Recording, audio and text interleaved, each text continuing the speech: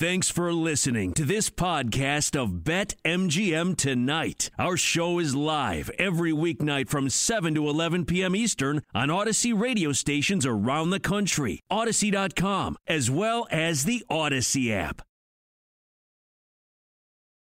I bet a lot of Maction because I love me, especially later on in the season when we get the weekday football right. Maction! But as far as futures, man, I'm not going to lie. I don't know that I'm playing a whole lot, but I'll tell you who is. Our guy Reed Wallach with BetQL. In fact, he's got a great article out right now. It's only like a 4 to 5 minute read. Download BetQL. Always perfect. Giving out 5-star plays. Exactly.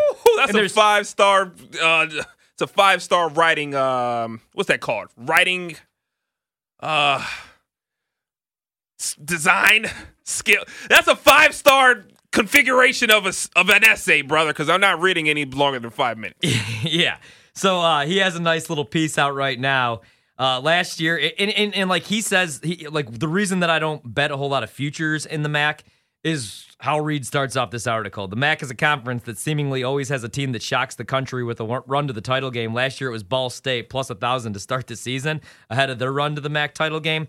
This year, though, he has 2 plays on win totals. He likes Western Michigan over 6 wins, a little bit juiced, minus 120. He's high on the Broncos this year. And he also likes Buffalo to go under 7.5 with the new coaching staff. The disrespect.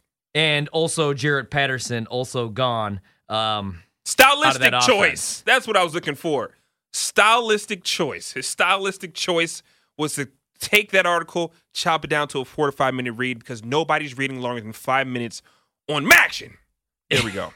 As far as the MAC conference odds over at BetMGM right now, Buffalo, although that's going to be a completely different Buffalo team, is plus 300. They're the favorites to win the MAC conference title. Ball State, they made the run last year. They're plus 350. Toledo plus 450. Central Michigan 5-1. Ohio plus 750. Western Michigan 8-1. Kent State 12-1. Eastern Michigan 25-1. Nice Miami, field. Ohio 40-1. My boys over at Northern Illinois 50-1.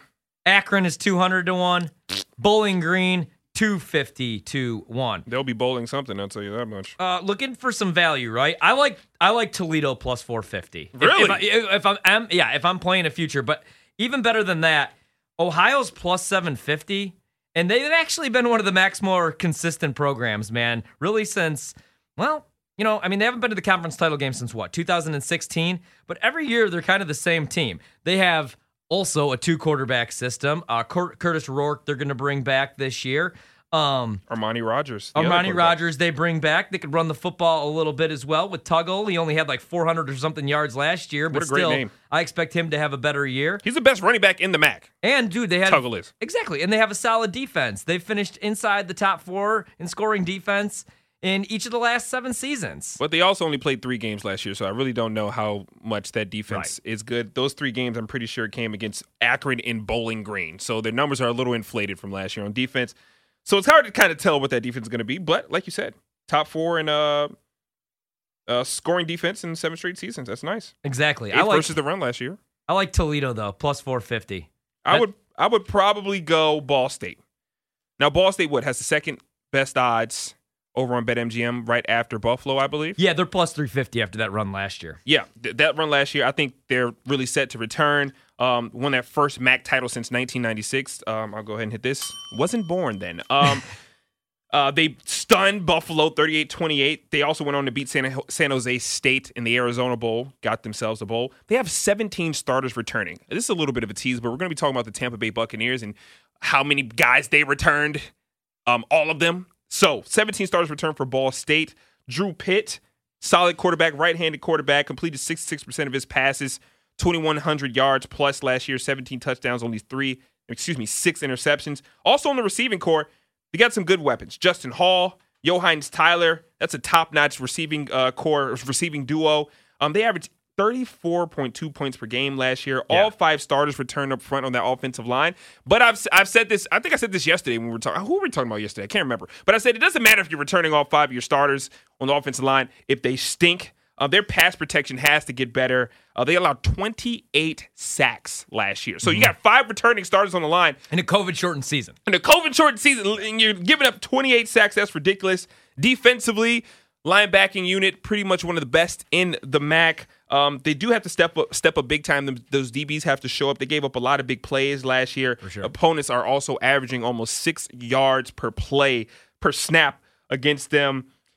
But I think I'm going to take Ball State. The most dangerous games that they have in the conference is against, of course, one of your favorites, Toledo. Yeah. They play Miami, also Central Michigan, Buffalo. But even though they're dangerous matchups, they all come at home.